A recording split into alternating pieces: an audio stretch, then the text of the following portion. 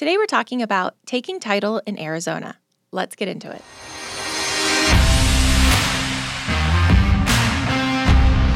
All right, we are here today with Tom Krieger. Thanks for joining us, Tom. You're welcome, Jill. So, got a few questions for you. People get really confused about what it means to take title, how they should take it, and all of that.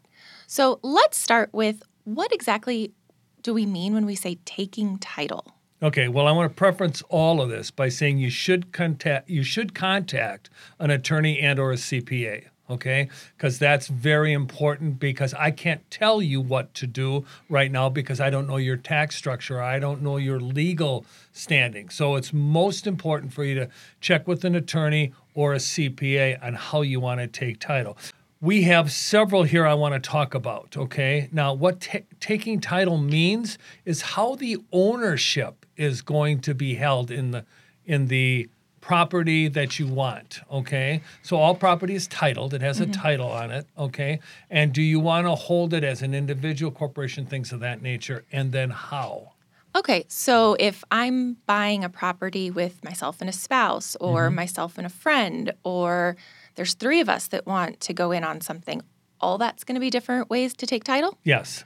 So let's start out with something called joint tenancy with rights of survivorship. So if you listen to that, joint tenancy with right of survivorship is exactly what it is. We jointly own the property. Two or more individuals, typically spouses or partners, hold equal ownership interests in the property. When one of those die, the owners, their ownership interest in the property automatically transfers to the surviving owner or owners rather than passing through to their heirs. So let's say you and I owned a property together. I died. You would get the property 100%. My children couldn't come and say to you, hey, I want Dad's half of that, right? Oh, so that sounds like a pretty good deal for me then. So a lot of married people, joint tenancy with rights of survivorship is the best way because it eliminates having to do probate. Okay.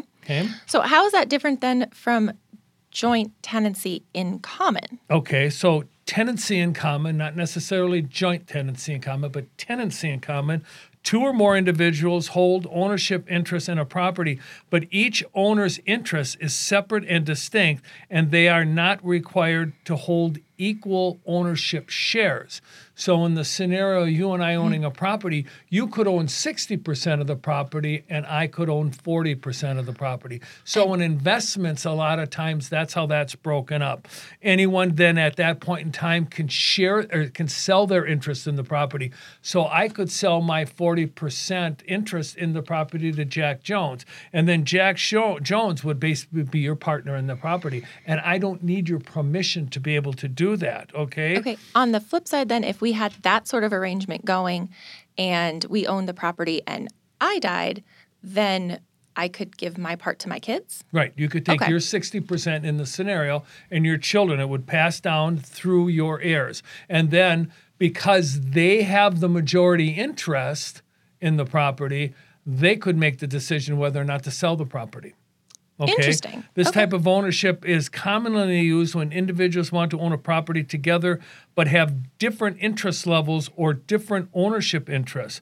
However, it also can create potential conflicts amongst the owners, right? Sounds like it could be a few butting heads. Yeah, so let's go back to what we were just talking about. 40% ownership, me, 60% ownership to you. You have two children. Each one gets half of yours. The one, let's say your son, sides with me and wants to keep the property, but your other child, your daughter, wants to sell it. Becomes a conflict. That would be a conflict. Right. Okay. But I can see the value of having that type of title for specific situations. Correct. So let's say we weren't married, we were senior, and we're in our 70s, we're not getting married, neither one of us, but we'll live together, right? But you came into the relationship with $200,000. I came in the relationship with $100,000.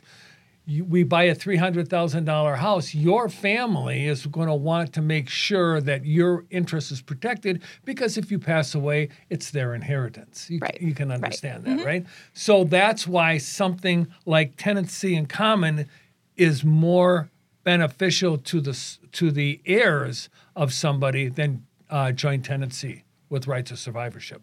Okay. There's also something called community property. Now, how is that different than joint tenancy or tenancy in common? Okay, so community property it's acquired by a married couple during the course of their marriage, which each spouse holding an equal share, okay? So let's use the scenario again. You and I are married. You would get equal share of the property that we bought together. There are exceptions to the property being acquired by a gift or inheritance, property acquired before and after the marriage. So community property, let's say again, we got married, but you had already owned an investment property. I would not have community property rights to that. That would stay on your inheritance side and your heirs would get that. There's also the fact that we get married and I want to buy a property and you're going to sign a disclaimer deed, basically saying, I understand Tom, my husband, is buying this property with his own money, and I want no interest in that. No part of it at all. No Basically, part of it at so all. Right. With that disclaimer or quitclaim deed, then I'm releasing all of my rights to the property. Yeah, you disconnect the community property aspect of it. And that way, let's say we got married and I had kids from a previous marriage, then when I die, it wouldn't need to go to probate. It would just automatically pass to the children or to the heirs. Okay, so it eliminates probate. We most commonly see this type of community property in Arizona with couples. It's not usually investors; it's usually couples, and most of the time there's a distance between the financial equity within couples that you see community property that is disconnected by a disclaimer deed. Okay. And again, it's just what it says. It's disclaiming my right or your right to the property. So then community property with the rights of survivorship is just... It's the same as community property, however, explicitly transfers to the surviving spouse. Okay, so kind of like the joint tenancy with rights of survivorship. It just passes straight to the other person. Yeah, but it's communal, meaning that we are together as a couple. Okay. And then it usually is a written agreement within the deed or within the will of the individual that it just passes forward. So in this scenario, you're dying, and I get to keep the property. Hey! Okay. So then, sole and separate sounds relatively simple. That's just I bought a property myself. I do know you do need to be a little careful if you end up getting married or if it starts getting treated and commingled with some things. If you commingle community property activities with sole and separate property activities, the surviving spouse or partner could have a claim to the property. So be careful not to commingle and talk to your CPA, talk to your attorney about how you keep that delineated from community property. But for the most part, that seems pretty simple. Now, general partnership and limited partnership, how does that work? So a general partnership, there are usually two or more people agree to jointly own the property. This happens a lot with like investors, okay? And then they are going to take the property and operate it as a business for a profit. It's not for them to live in. It's not a personal residence, okay? Each partner contributes money, property, labor, or skills, something of value to the business, and shares equally in the title, management obligations, the debt, the profits, and basically the running of the business, okay? And if there are losses too, they take equally responsibility for the losses. They can have unlimited personal liability, okay? So that's a problem. There is no buffer. So if you have a general partnership versus an LLC, individually you could be liable for being sued. Okay. Yeah. And then limited partnership? And one last thing, there's prearranged agreement, and it's easy to set up how you're going to operate this business. Okay. so that it's in writing. It's almost like an operational agreement, okay? We're going to operate this property a certain way for profits. Or in some cases, we're going to operate this property for losses because sometimes people actually need to have a loss. Okay. So with a general partnership, sounds like it's pretty equal amongst everybody. Everybody's sharing profit, sharing losses, sharing expenses, and basically sharing. And exposure. Okay, and I was going to say, and sharing the requirements, like you said, the exposure, they all could potentially. Right. Like I said, you want to have in your general partnership prearranged how things are supposed to go. Hey, everyone, we want to interrupt this episode to let you know that we are a Keller Williams Southern Arizona franchise. We are also realtors practicing equal housing. Now let's get you back to the podcast. One thing I'm taking away from this then is in all of these scenarios, it seems like it's very important to keep good records of what's going where, who's paying what.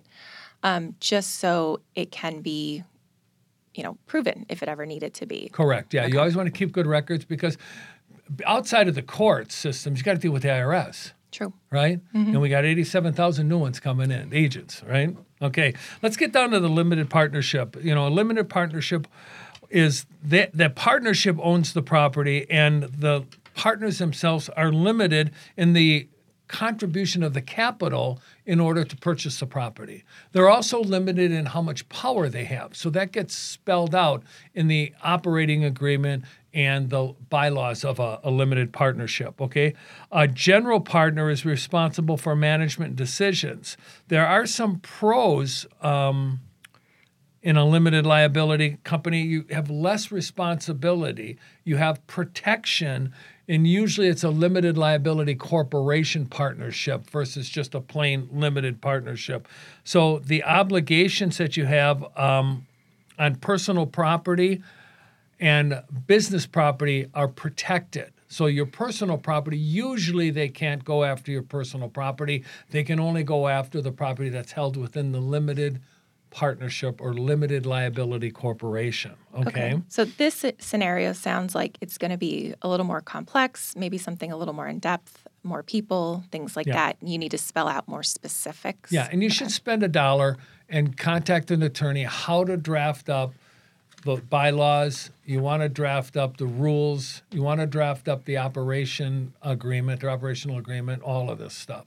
So it's important when you take these ownerships of title that you understand what each one does. Now, there are some cons. There's a lot of planning and complex agreement structure when it comes to a limited partnership or a limited liability corporation ownership. So I strongly suggest you always see an attorney because you need to have, if you're getting lending, right? If you want to dissolve the property, if you don't have the way to have the property dissolved correctly, there could be tax complications that could be a nightmare for you, depending on the size of the property. Right. Well, and I think, for a lot of our listeners, it's probably going to be, they don't have as much experience in this, and there could be pitfalls that they don't even foresee that somebody who is a real estate attorney has seen and can help you avoid and just address ahead of time. Exactly. And when you're at the signing table, you don't want to be talking to the escrow officer or the title rep. That's too late to start talking to them how to take title. Okay? That's true. So when we're starting to talk about limited liability corporations or corporations in general, see, a corporation is nothing more than it's a business entity that owns an interest in the property, okay? So you can have a regular corporation, you can have an LLC, like I said, you can have a PLC. So all of my properties are held in the PLC. It's a professional liability corporation. Okay, now most of the time a person has to be licensed in some way in order to have a professional liability corporation because you're a professional. You also understand there are tax benefits when you go in a corporation, okay? Different types of tax rates versus an individual, okay? It's also costly to set something like this up. And if you have too much profit and you're unable to pass it through, you're going to get double taxed. So if you're a C corporation versus an LLC, when you hold something and you have a loss or a gain, it will pass through to the partners. But if it's a C corporation, The C corporation pays tax, and then whatever's left gets sent to the individuals, and they pay tax. So you pay a double tax. So you want to make sure that you're incorporating the ownership in a proper manner, that it's best for you and your tax advantage. So again, CPA and attorney. And it also sounds like being upfront with them with everything else going on in your life is going to allow them to give you the best advice for your situation. Yes, absolutely. And the property ownership does have limitations too. So you want to talk to your attorney and find out what those limitations are. Now, there's something called a beneficiary deed or a transfer deed on death, or a death deed. And that's when somebody basically passes, and that ownership passes to one or more of the beneficiaries. So the case we talked about before, where you and I own the property together, but you passed away, your ownership would pass through to your heirs or somebody that you designate to be, okay? It could go from you to a trust. So say the way I have this thing set up, yes, it goes from myself to a trust. Yeah, there you go, okay? The pros, you avoid probate. You can be flexible and change the beneficiaries at any time, as long as you do it legally, okay? And it stays a private transaction. It doesn't get put out to the public. It's just what they call a quiet title movements, okay? So it's not broadcast, okay, like probate. The cons are it limits the protection from liens and judgments, and it's rather complex, and it requires an attorney and potential conflicts if there are holes in the documentation. So again, we always want to stress, when you start doing this, talk to an attorney, talk to a CPA, because you want to protect yourself legally, and you don't want the IRS coming knocking on your door that you're filing your taxes wrong. And then there's a disclaimer deed or a quick claim deed. That happens a lot. If I want to just get away from you, I want to take and just quick claim the deed to you and leave. As a settlement in a divorce. I was just going to say, I've seen things like that happen in a divorce, or when there's two parents and one of them is co-signing for a child to get their first house. I've seen the other one quick claim deed their portion over. Correct. Okay. Yeah. Now, be careful in this. When you quick claim the right to the property away, if there's a loan involved, you can't quick claim your responsibility to the loan away. So you need to make sure you're not on the loan. Exactly. If you have a child and you want that child to have a house and you're willing to sign your name on the dotted line, if your child goes sideways, the bank's going to come knocking on your door. They will. Yeah. Bank's going to get their money. And if you don't have the property, or at least an interest in the property, you're going to pay anything that property is delinquent on if they foreclose on the property. So again, talk to an attorney. Yes, so the big thing I've gotten out of all this is there are quite a few different options for everybody when it comes to taking title. Yeah. In general, it actually is pretty cut and dry which way you should go. However, there are certain situations that are a little more in-depth, and you may have a couple options, and really to find out your best option, you have got to talk to your CPA and a real estate attorney. Yeah, and it doesn't hurt to talk to your real estate agent either. Say, hey, this is our situation. This is kind of what we'd like to do. A lot of times the real estate agent understands this and says, okay, this is how you should, but go talk to an attorney. We'll kind of get you down the yellow brick road, but you want to see the wizard, you go see the attorney. Go see the attorney. All right, well, thanks for joining us today. Don't forget to join us next time. Thank you for listening and watching the Nitty Gritty of Real Estate podcast here with the Tom J. Krieger team of Keller Williams, Southern Arizona. If you are interested in buying a home, selling a home, or even investing in real estate, we have 5,000 agents across the country that we can connect you to. If you need any free resources, feel free to check out our website at www.thetjkteam.com. We hope you have a great day.